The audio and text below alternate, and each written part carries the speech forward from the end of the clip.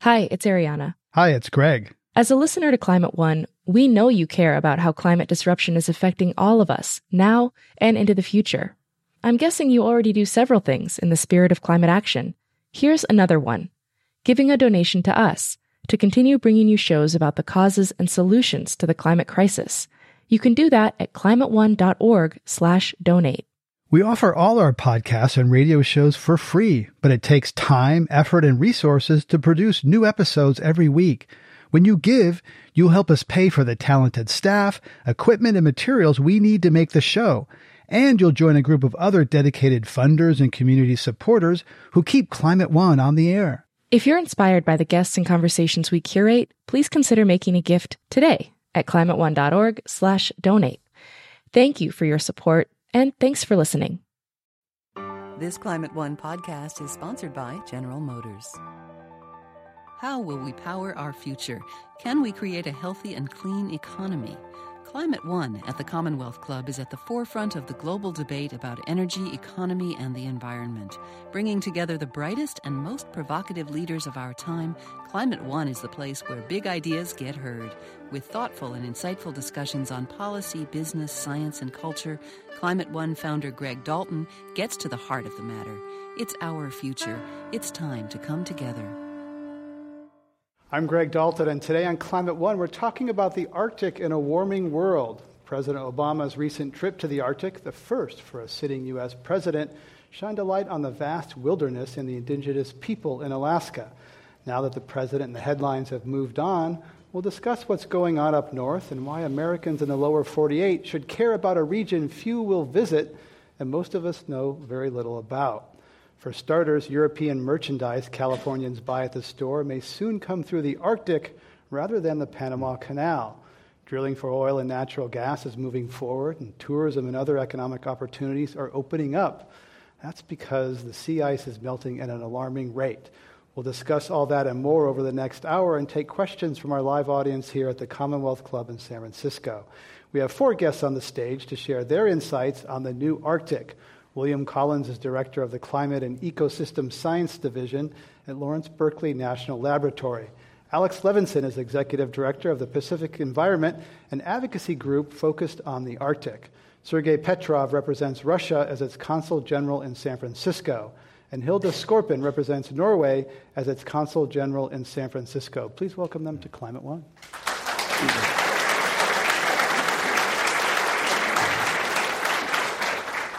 Sergei Petrov, once, not too long ago, the Arctic was an area where Soviet and American bombers were flying around, and it was an area of some military activity. President Obama went there recently as the first sitting president to go to the Arctic. What do you make of the symbolism and the importance of President Obama going up there? I would say that I wouldn't agree how you put this question.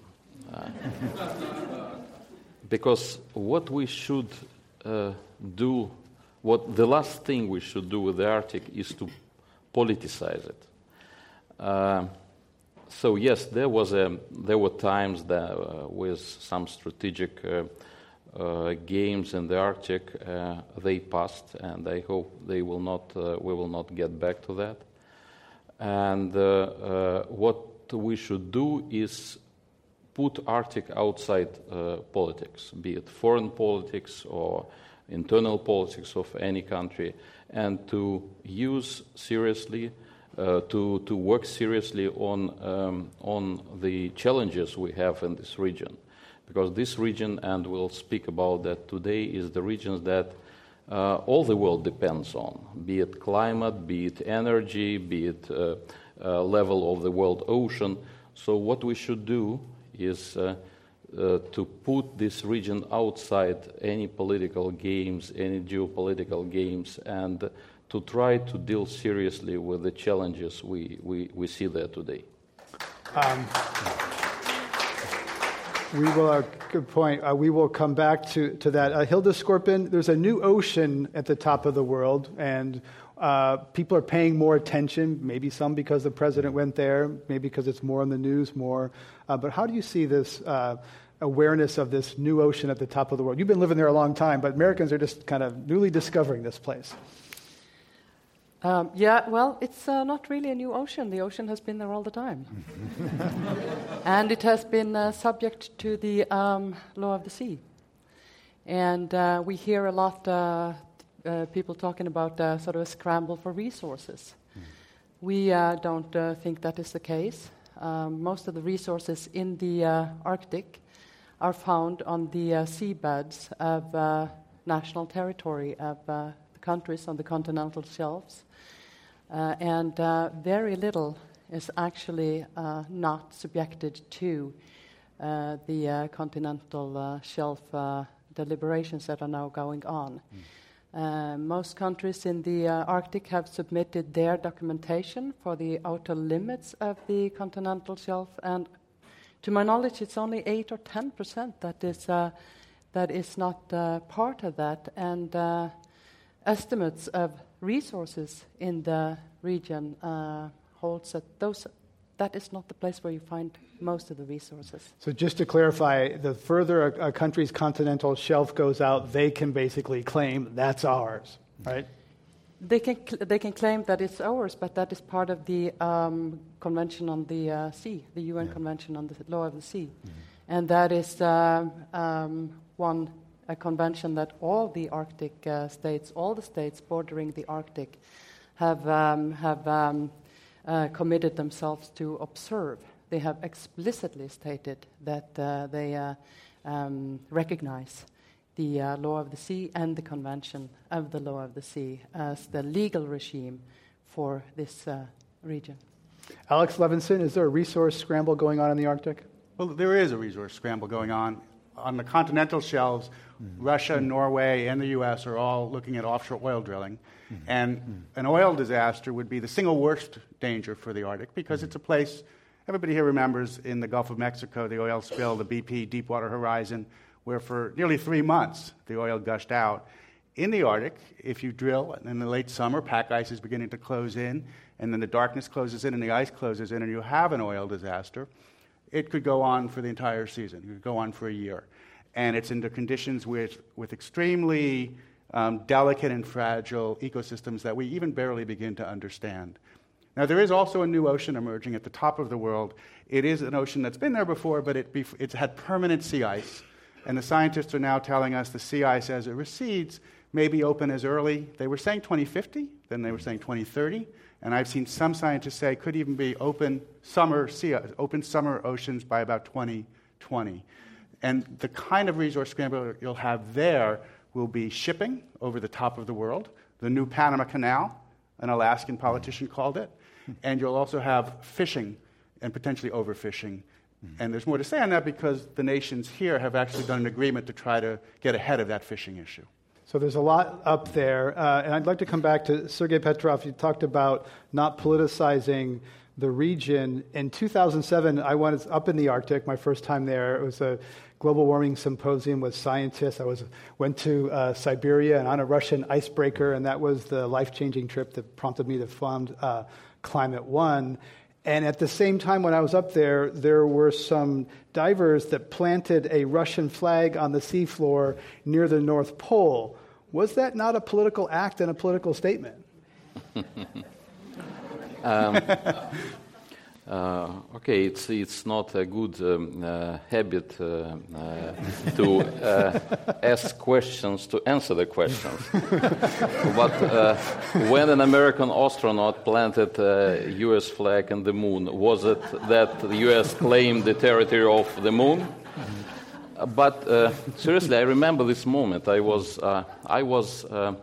watching a movie, IMAX movie in Ottawa, when it happened, and I started receiving calls on my cell phone. And I was in charge of the Russian embassy in Ottawa at that time, with ambassador being on vacations back in Russia.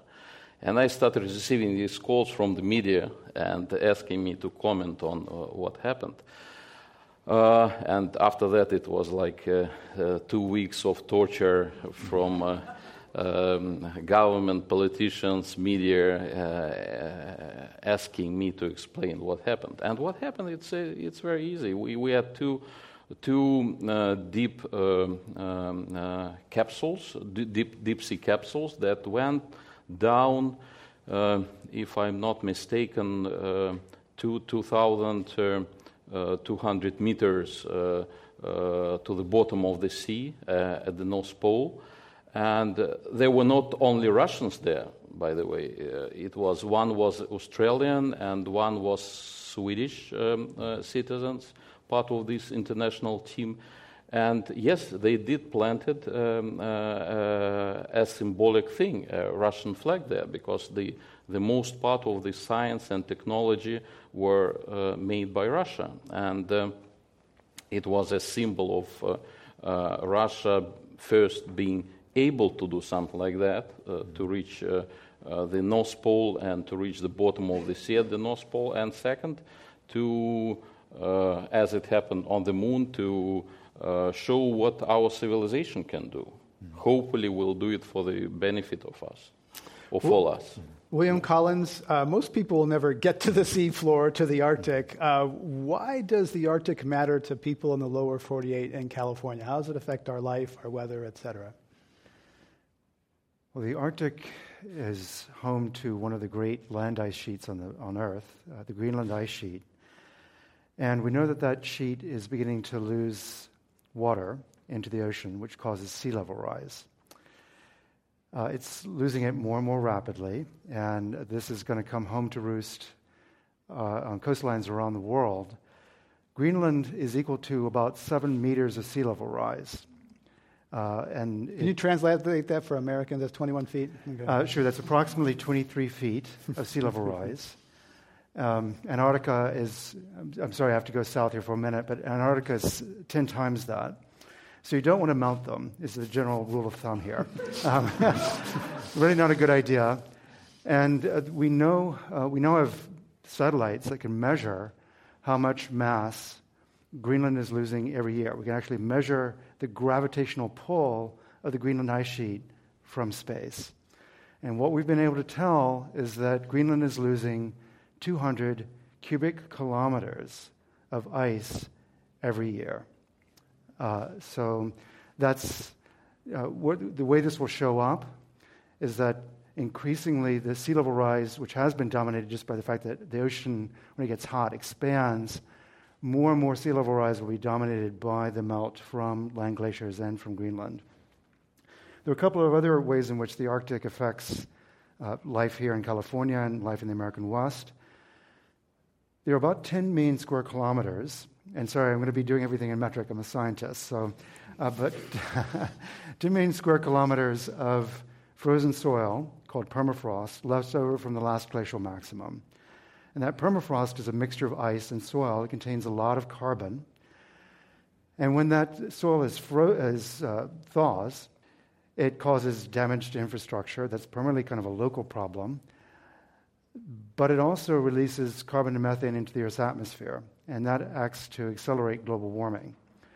So one of our concerns and one of the things we've been monitoring recently is just how much additional greenhouse gas will be released into the atmosphere as this huge region of the North begins to thaw. These are all measured. All these trends have been well documented. This is all happening in real time. While certain politicians would have trouble seeing Russia from their home, despite assertions to the contrary, one thing that those politicians most definitely can see are what are known as drunken forests. And so these are forests where the trees that used to be straight upright are now tilting over because the root balls that were anchored in frozen soil have gotten unglued because the soil is thawing, and Alaska is home to many, many drunken forests these days. A lot going on up there. So, Hilda Skorpin, the irony here is that burning fossil fuels is making the Arctic, changing it, and also making it more accessible. So your country's been drilling up there for a long time. Should they drill more? Should you stop drilling what you're doing now? How are you approaching this contradiction? Well, yes, we have been drilling for 50 years now, actually. We started drilling in the North Sea. We have moved gradually northwards. We have implemented the strictest environmental standards on our petroleum activity of any country in the world. Already in 1991, we imposed a carbon tax. We are the only country in Europe I know that is engaged in carbon capture and storage. And on 3 fields, we are depositing carbon in underground storage depots. So that is, it is very strict emission standards. Flaring is not allowed, and that has always been forbidden unless for safety reasons, or at least from very early on. And flaring is a big problem. That is one of the big sources of emission. We are very active in areas trying to mitigate the effects of emissions. First and foremost, I would say that getting good results at the climate conference in Paris now is maybe the number one, the most important thing we can do to have strong targets. Norway is following the targets of the EU there. We are, our target is to cap emissions of carbon dioxide or greenhouse gases by 40% by 2030 relative to 1990 numbers. But we are also taking initiatives for more binding cooperation on halting the short-lived climate drivers like black carbon suit and so on. I guess the unfortunate thing is that we are living in a energy-starved world, and we know that the fossil fuel is going to be a substantial part of the energy mix for years to come.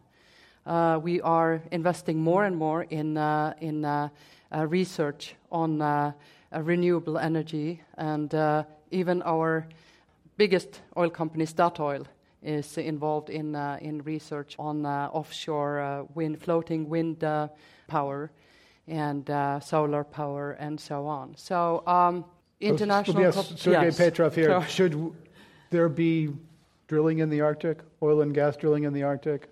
There's a big fuss here in the United States. President Obama opened up some leases to Shell Oil.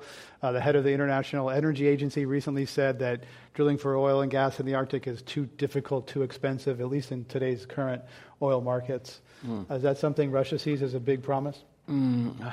First of all, I think that drilling in any place in the world, be it Mexican Gulf or Arctic, is dangerous if adequate precautions are not taken to be safe and sound. But if we speak about Arctic specifically, I think we, as a civilization, we do not have a choice right now just to stop drilling. We would be short of energy. I agree with Hilde. And so we should do it with extra caution. And I should mention here definitely the agreement we have for the Arctic. We have one of the agreement that was reached within the Arctic Council a couple of years ago is to prevent oil spills in the Arctic. We don't have, for example, this kind of agreement for the rest of the world, but we do have it for the Arctic.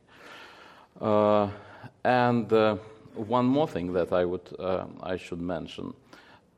Looking for resources and trying to get to the resources in the Arctic is still a goal, is still a project in front of us. We have a good saying in Russian. We say «делить шкуру неубитого медведя», which in English would mean to cut the skin of an unkilled bear. So actually resources that we are trying to calculate now, 30%, 25% in the Arctic, they're still very difficult to get to with the modern technology, with the modern resources that we have. Is very difficult, and probably it will take years and years before we can do something substantial there as we do in other parts of the world. And that stresses the importance of us being together in doing something like that.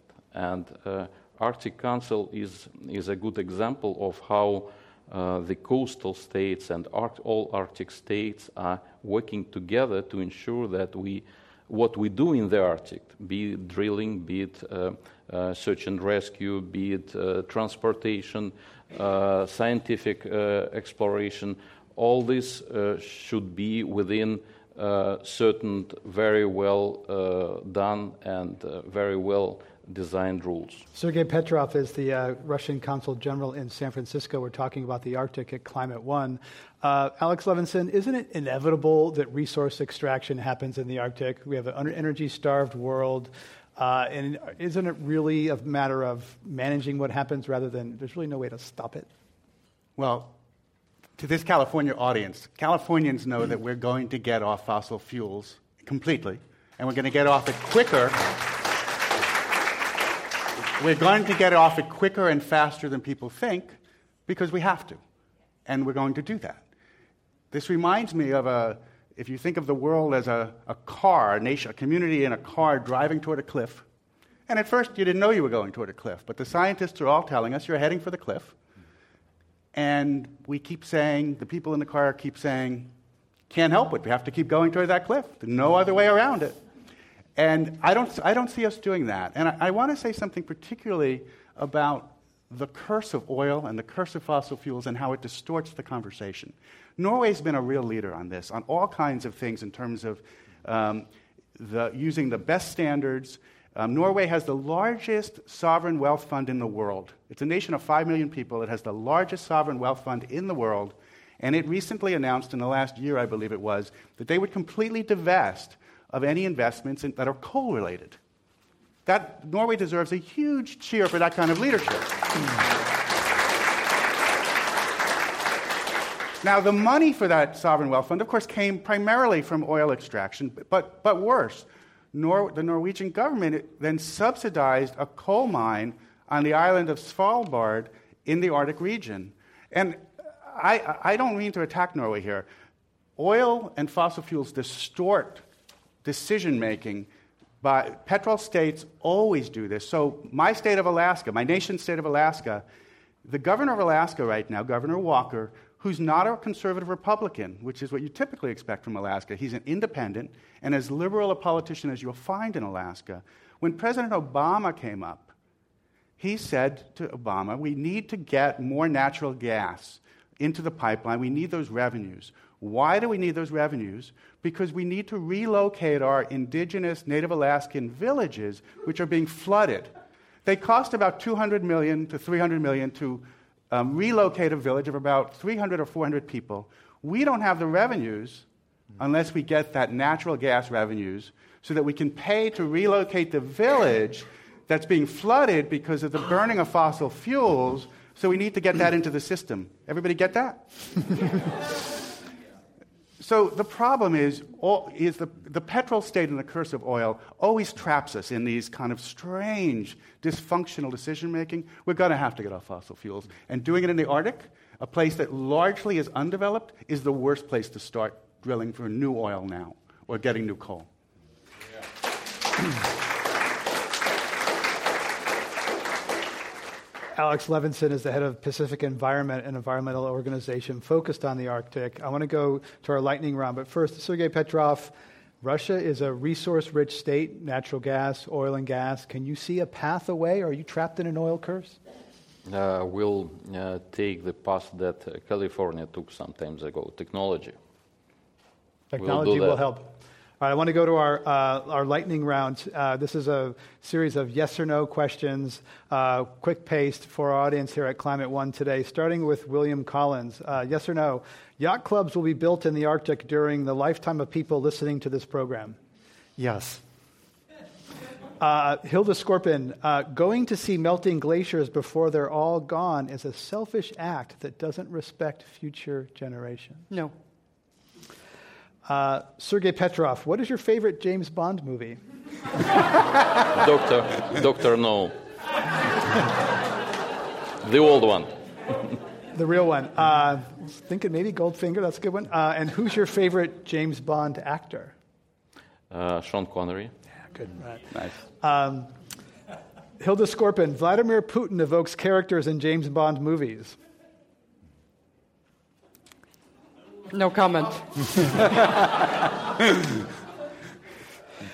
Alex Levinson, polar bears are poor symbols of climate disruption because most Americans will never see one and have no emotional attachment to them. Obviously not. Sergei Petrov, the exodus of Syrian refugees to Europe is partly fueled by climate disruption and drought. Yeah, I agree with Brookings Institute who made this conclusion recently. Researcher at the University of California at Santa Barbara, Colin Kelly, recently published a paper on that topic. Hilda Scorpin, a Syrian refugee, recently rode a bicycle through Russia to Norway. Syrian refugee, bicycle, Russia, Norway. Yes or no? Yes. Northern countries, also for Hilda Scorpin, northern countries will see more climate refugees as the world heats up. Yes. Sergei Petrov, during our lifetime, climate wars will be caused by stress on food, water, and immigration systems. Yeah, I think so. Yeah. Alex Levinson, a warmer Arctic means that more people will be able to experience its natural wonders in person. Yes. William Collins, the climate scientist James Hansen, who recently wrote an alarming article about sea level rise triggered by the melting Greenland ice sheet, sometimes blurs the line between science and advocacy. Wow. This is a tough question. I'm going to go with yes, but you will find many colleagues who admire what he's done as well. But I'm going with yes. There's many other people been on this stage who would say the same thing. Mm-hmm. Hilda Scorpin, Norway should leave most of its hydrocarbons in the ground. Yes. Ending with William Collins, climate-conscious people, all of us here and listening to this, are at risk of seeing a climate connection in every warm body of water, every freak storm, and every heat wave, even when that connection is not really there. I'm afraid the answer to that is yes. I plead guilty to that. That's how they do on our lightning round today, Climate One.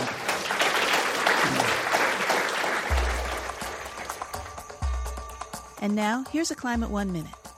Does the Alaskan Arctic hold the next big oil bonanza? When Shell Oil President Marvin Odum visited Climate 1 just 2 years ago, he had high hopes for the area, despite some very public setbacks. When asked if drilling in the Arctic might be more difficult and expensive than they'd anticipated, Odum had this to say. So I never take it lightly is I think the most important thing that I can say to that question. But it's not something that we haven't done before. Off the North Slope of Alaska, you have the Beaufort Sea and the Chukchi Sea. There's been about 30 wells drilled in the Beaufort to this point in history, and we drilled a number of those. There's been 5 wells that have been drilled in the Chukchi, and we drilled 4 of those 5. So it's not an unknown quantity from that perspective. Now, that in no way is that an excuse for, losing a drilling rig in a storm and having it run aground. That's a separate issue that we have to address and put some other marine transit elements in place to make sure that there's no chance of that happening again. So we don't take it lightly, but we do know how to do this, actually, to drill these wells. That was Shell Oil President Marvin Odum in 2013. After spending over $7 billion to drill in the region, Shell recently announced that it hasn't found enough oil to make it worthwhile, and it's pulling the plug on its Alaskan operations.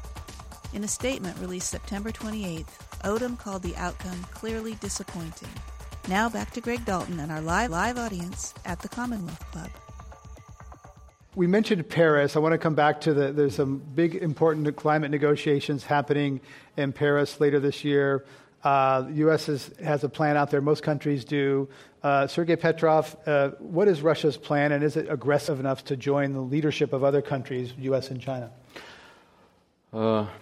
To tell you frankly, I don't know the exact numbers of the future Russian input that would be announced in Paris in December, but definitely there will be one, and it will be substantial because we are very much aware of changes happening in our world, and it's not just North getting warmer, but we have many more other related things that are getting worse and worse. For example, if we speak about Russia, we never experienced tornadoes in Russia just 10 years, 20 years ago. We never experienced icing rain in Russia, but it all happened recently. It's happening recently. So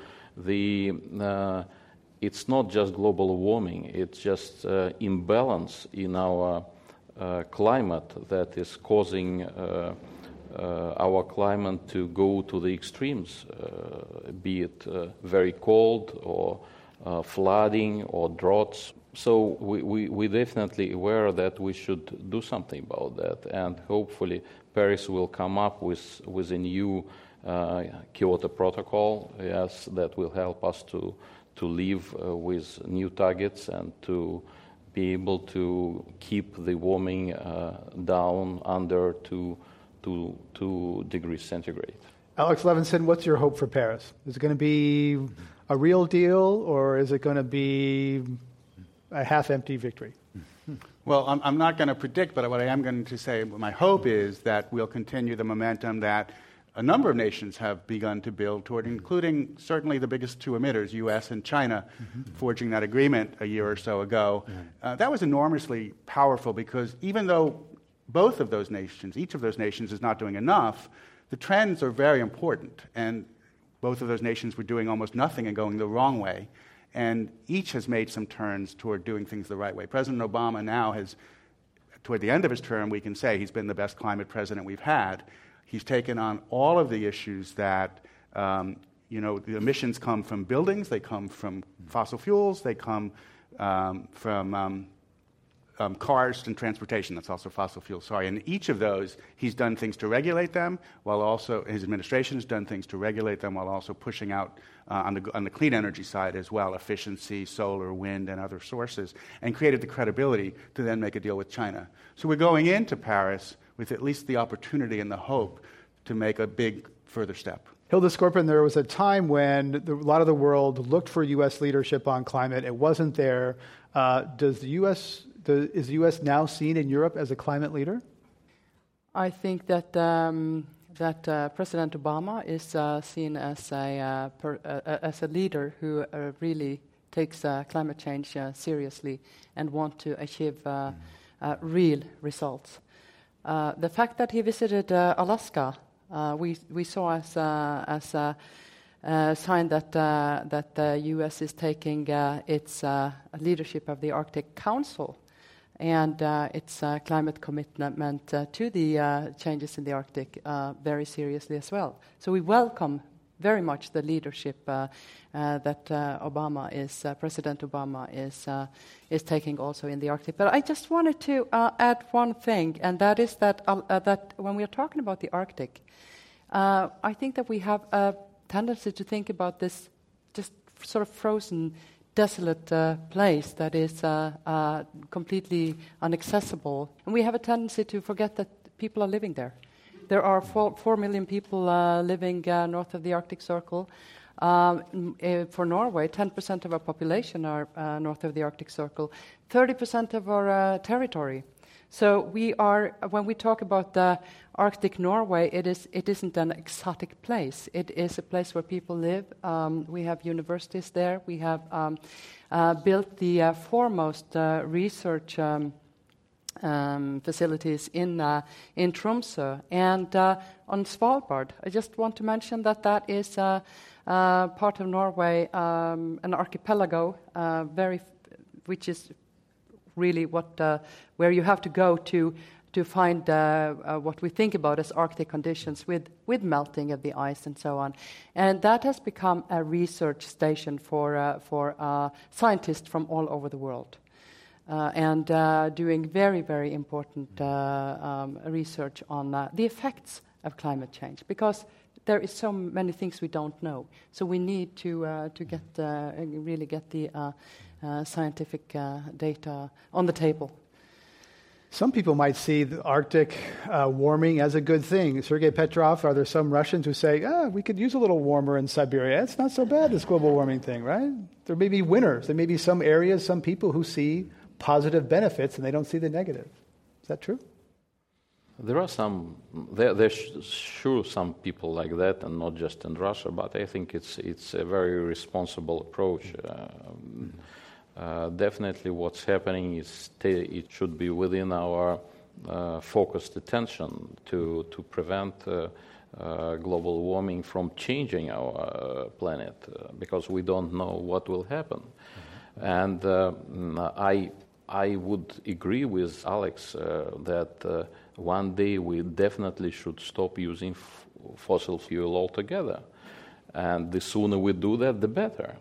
The only thing that before we do that, we should find other sources of energy.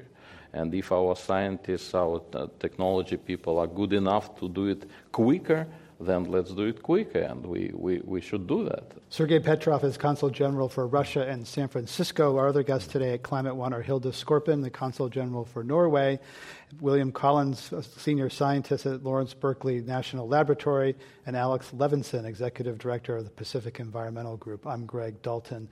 I'd like to ask each of you some bright spots here in terms of where some things, there's been some positive change before we have to hand out antidepressants in the audience here.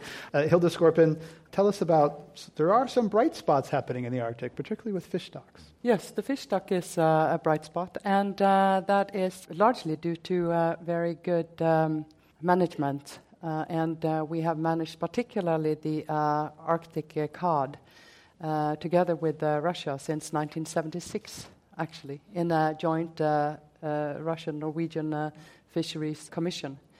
That has been very, very fruitful cooperation. Other bright spots is that the most important thing to us is to keep the Arctic as an area of peace and security and cooperation. And the states of the Arctic very much favor or work in favor of that. Cooperation is on everybody's agenda to further cooperation in these areas that are so important to us. Oil spill was mentioned. The Arctic Council has been the forum where two legally binding agreements have originated. One is on oil spill prevention, and the other one is on search and rescue. So that is a bright spot that we have managed to keep the Arctic as a zone of cooperation. And we have also great interest from countries from far away, observer countries. So countries are interested in what is happening in the Arctic because they are aware of the fact that we are all going to feel the consequences. William Collins, bright spots in the Arctic as a scientist, do you see any other than melting ice? Well, I guess there are two bright spots. The first is that our ability to measure and understand how the system is changing is constantly improving. So there's a continual investment in really understanding the system as it changes. And the second is that there really is an international spirit now of cooperation on understanding how to mitigate climate change in the Arctic. I've participated in discussions and meetings led by the Arctic Council designed to figure out how to reduce the impact of fossil fuel consumption on the Arctic, understand the impacts, understand measures that could be taken to slow the rate of change. So there is an international spirit of cooperation around preserving this really critical part of the planet, and I think that is a bright spot. Alex Levinson, you had some interactions with the Coast Guard that resulted in a bright spot. Tell us that. The Coast Guard is an agency that's really not used to having public pressure the way the Environmental Protection Agency is or the U.S. Forest Service. We found ourselves in a situation where there were a set of nations discussing how to create international protections for the Arctic waters, or for ships essentially going through the Arctic. And Russia and a number of other nations were in favor of a ban on garbage dumping, and the U.S. was not. And the Coast Guard is the lead delegation. Different agencies are the delegation. So we did an action alert to our members and said, write the Coast Guard and ask them, why is the U.S. not supporting a ban on garbage dumping when Russia, we actually mentioned Russia, and other nations are supporting that? And the Coast Guard called us pretty angrily and said, what are you doing? And because they're not used to that. And we said to them, we really want to work with you. We think U.S. ought to take the right position. The U.S. did, and there is a ban on garbage dumping. And if I may, there are policy initiatives in the Arctic that are bright spots. There is a new set of regulations that protect marine mammals and marine species and communities from the anticipated increase in shipping traffic. It's called the Polar Code. It applies to Antarctica and the Arctic. All of the nations here in the U.S. have all been signatories to it. It came out of a UN agency. Have they gone far enough? Not at all, because they still allow ships to carry and use heavy fuel oil, which is really damaging. But it's a very important first step. And I mentioned before the Arctic 5 nations, Canada, the U.S., Norway, Russia, and Denmark, because of Greenland, did sign an agreement to put a moratorium on fishing in the high seas, because each nation controls its territorial waters, but all the other fishing nations of the world can go into the high seas and fish. China, Japan, Korea can all go into the middle of the Arctic and fish, but these nations have signed an agreement to say, let's put a moratorium on until we figure out and understand better the ecology and put a fisheries management system in place. So there are bright spots. Alex Levinson, also, many environmentalists are concerned about increasing militarization in the Arctic. If there's resources, there's need more military activity up there. Isn't that inevitable? And isn't it natural that countries like Russia and others protect their undefended borders, and that military presence up there may be a good thing? The question, I think, really shows there's really two visions of what can happen in the Arctic. One vision is nations act like they do elsewhere, and you'll have a tremendously increased shipping. You will have militarization issues and treaties, and certainly Russia and the U.S. and some of the European nations and China wanting to have their peace and making sure they're protecting their interests. You'll have greatly increased fossil fuel mining, both offshore oil and gas drilling and coal mining. And you'll ultimately have fishing, overfishing, and collapse of stocks. Or the other vision is you treat it the way we treat Antarctica and the way we've tried to treat the moon.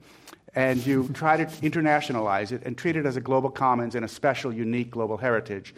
And the Polar Code I just mentioned does treat it. Most of the global waters around the entire world are regulated by law of the sea, but in addition to the law of the sea, a special set of regulations were put into the Arctic. So I think really the solution is to treat the Arctic as a unique, unusual part of the global heritage and separate it out from the normal rules, the way we do for Antarctica. Just to add, if I may, melting Arctic is making it easier for people to access it. And there are bad people and good people in the world, and definitely there should be more dangerous, more challenges for the states that live around the Arctic Ocean, including Russia. And if we speak about Russia, Russia has the longest border with the Arctic Ocean, the longest coast of the Arctic Ocean. And it's mostly unpopulated land that is not protected by any border control or anything. So it's quite natural to have some law enforcement, military possibilities there that would be there when we could have some challengers coming from the Arctic. But doing that, and every country living around the Arctic Ocean is doing that, trying to protect its sovereign territory. But what we should do, and that's exactly what we are doing now, be it within Convention on the Law of the Sea, using this UN Convention on the Law of the Sea, or using the forums like Arctic Council, is to try to protect the Arctic from the challengers in a cooperative way, in doing it together. And I think that that is exactly the way we should do it in the future. We're talking about the Arctic at Climate One. I'm Greg Dalton. Let's go to our first question. Welcome. Hi. I was interested in the carbon tanking that Madam Skorpa said, but what about the permafrost melting and releasing all the methane? Is it possible to tank the methane and carbon from the permafrost? William Collins?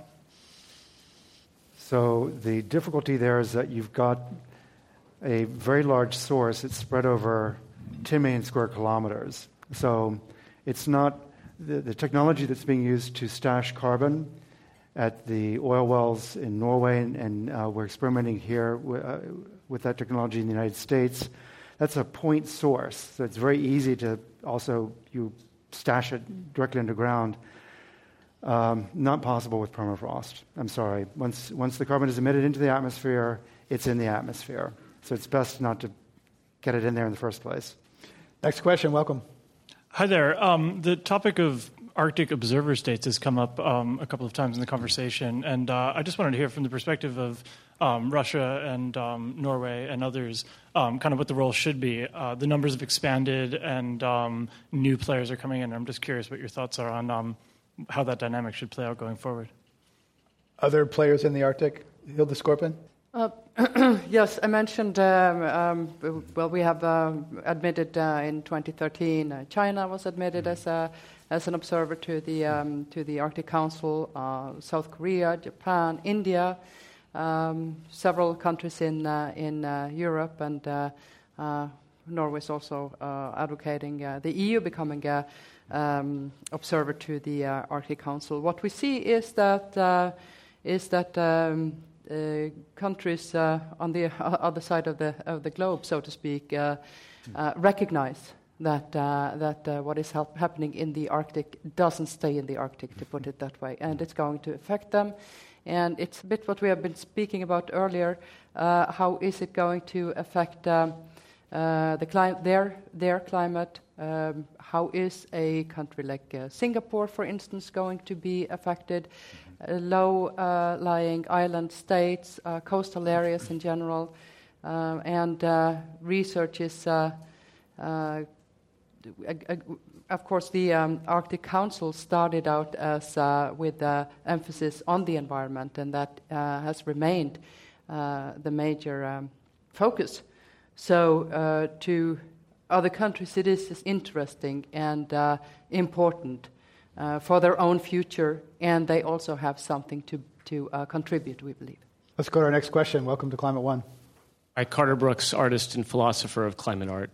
In his great book, Arctic Dreams, Barry Lopez has a passage describing standing on the sea ice and the whole ecosystem of plankton feeding everything, but he ends this paragraph with, "And it gives me a place to stand on the ocean and wonder."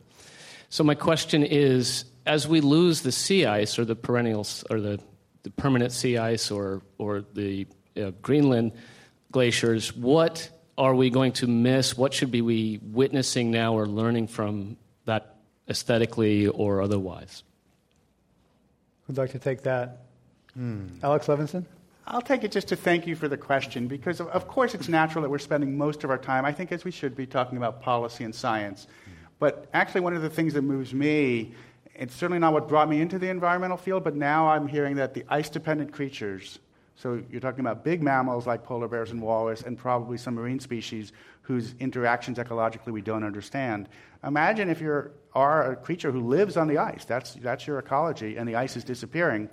Whether these creatures are going to make it is now an open question that scientists are trying to answer, and that then we'll have to try to put policy in, and that brings us back to the policy and the science. But there's an aesthetic, moral, and human aspect to what's happening there as well. And so I just thank you for the question. There's been some haunting photographs going around recently of emaciated polar bears. It's really striking. Drives that home, our impact on some species up there. Let's go to our next question. Welcome to Climate One. Hi, I'm Don Zarowski, and I'm with the U.S. Environmental Protection Agency. And I know we have several work groups at EPA that are wrestling with issues related to Arctic. I'm wondering how much interaction there is between the Norwegian and Russian governments with the EPA work groups. Interesting. Is that what I should say? We are marking the 5th anniversary today, not today, but this month, of Russia and Norway signing an agreement that established the border and eliminated any contested territories in the Arctic. And I'm not sure about Norway, Hilde will tell us, but Russia is the country that doesn't have any territorial claims to any any neighbor in the Arctic. And as far as I know, we are working very closely with Norway in terms of trying to use all the technological advances to protect and to make the extraction of gas and oil, while we are still doing that, safer and more responsible. Yeah, and if I may just add, just last week, in fact, Norway and Russia renewed its agreement on mutual notification in the case of nuclear accidents. And we have had cooperation. We have a joint commission, in fact, on nuclear issues. And we have cooperated on cleaning up nuclear materials on the Kola Peninsula, which is very close to the Norwegian border, stemming from the time of the Cold War, which has been very important to us, of course, and the region in general. And these are example of cross-border environmental challenges that we all have to tackle together. Sure seems like the Arctic is a neighborhood where countries play nice together and get along, and humans are kind of on some of their better behavior. And let's hope that stays the case as more money's at stake. Welcome to Climate One. Let's have our next question. Hi, my name is Wayne. I'm a climate activist with 350.org. Alex, you brought up a metaphor that I've rolled around in my mind a lot, that we're rushing over a cliff. I think of us as Wile E. Coyote civilization, chasing the roadrunner, which is fossil fuels, and we're always chasing it. But climate change is a giant geological cliff that will last for maybe 100,000 years, James Hansen has said. So I ask each of you up there to tell me, what would it take for you to recognize how serious this problem is and say, oh my God, we have to stop digging up fossil fuels, or we're going to go over that climate cliff, and there ain't no tomorrow? Sergei Petrov, you have children, grandchildren. Do they factor into you thinking that? Yes, I'm sure that they but they should see the time that we are doing much better with climate, and we are using less dangerous sources of energy and using mostly green sources of energy. Yes, I would be happy to see that, and I'm sure that we'll be able to reach that if we do it all collectively. Because every country doing separately would do nothing to change the situation, to reverse the trends, dangerous trends with the climate. We only can do it if we act collectively. I'm going to twist this or push this further a little bit. Pope Francis' encyclical is one of the best things you can possibly read about climate. I don't recommend many climate books, but that one is special. It's different. Alex Levinson, he's asking us, each of us, to do things for our own dignity, for our own morality, not wait until someone else takes action, not wait until Paris, not wait until the price on carbon. Each of us, for moral reasons, today, now. So I want to put that point on the question about what would it take for all of us to do more, starting with Alex, and we'll go down. It's a great question, and it's a hard question, and of course the answer is each one of us answers it for ourselves in terms of how we structure our own life, what kind of cars we drive or don't drive, what kind of life we live or don't live. But then it needs more than that, right? It needs us to then say, in what way am I going to go out there and get involved with 350.org, a terrific organization that's new and has really been a terrific communicator of the depth of the challenge, or run for office, which I hope each of you who's clapped for us here today will think about, because we actually really need, I think, to take back the activism in our society so that we can make the difference. William Collins, climate scientists, or some of the great public intellectuals, woke up the world on this issue. And I've interviewed a lot of great climate scientists who take a lot of personal attacks because of the work they do. And yet they fly all over the world talking about climate science and with huge carbon footprints. I was hoping you weren't going to go there. So what's it going to take? Back to what's it going to take for climate scientists to say we're doing noble work, but we're not getting on airplanes anymore? So there has been an increasing emphasis, especially in Europe, on having meetings that don't involve air travel. I think that's a particularly important trend. The climate community is certainly aware, for example, of the carbon commitment associated with the development of some of our leading assessments, like the IPCC report, very large carbon footprint, I'm sorry to say. Let me just bring this slightly closer to home.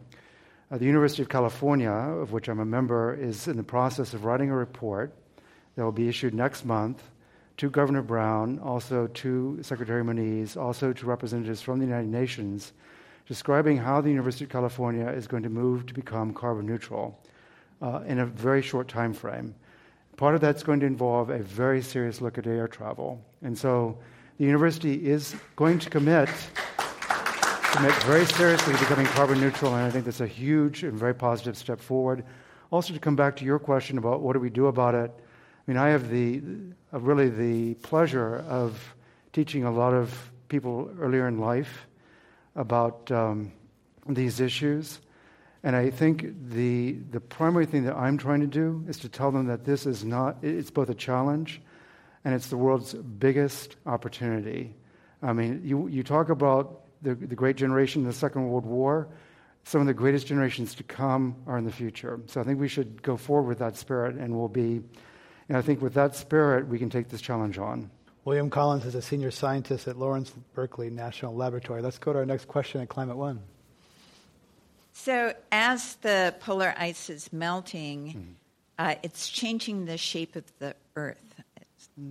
What ramifications is that going to have? So can I take that question on? There's an important Greek that we have to mention right at this point named Archimedes.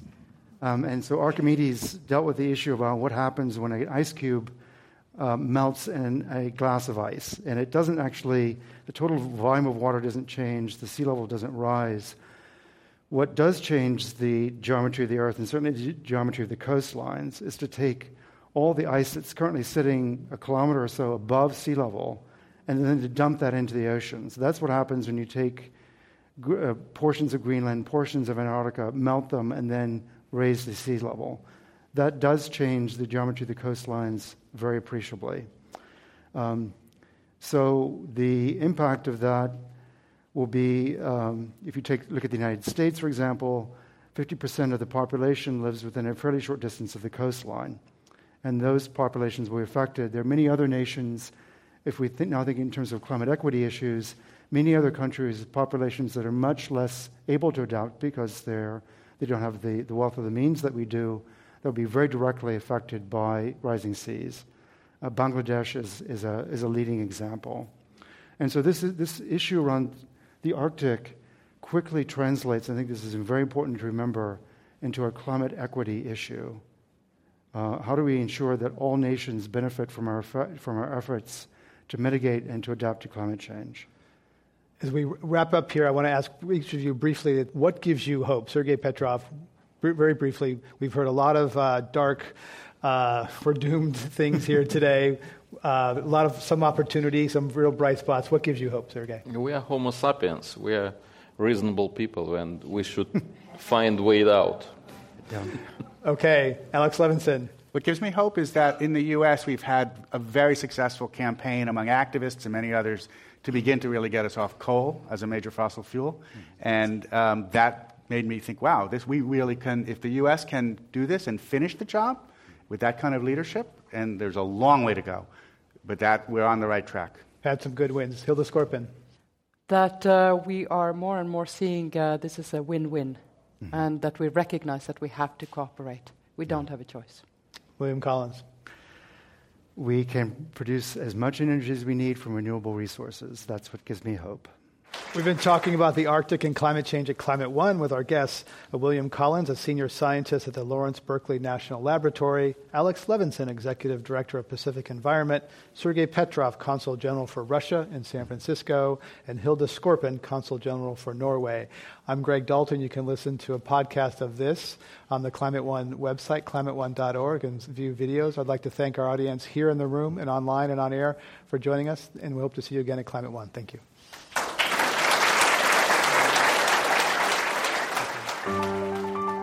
Climate One is the sustainability initiative at the Commonwealth Club of California, a nonprofit and nonpartisan organization. I'm Greg Dalton, the executive producer and host. Jane Ann Chen is the producer, and Alyssa Kerr is our assistant producer. The audio engineer is John Rieger, with help from Will Llewellyn. The Commonwealth Club CEO is Dr. Gloria Duffy. Join us next week for a conversation about America's energy, economy, and environment.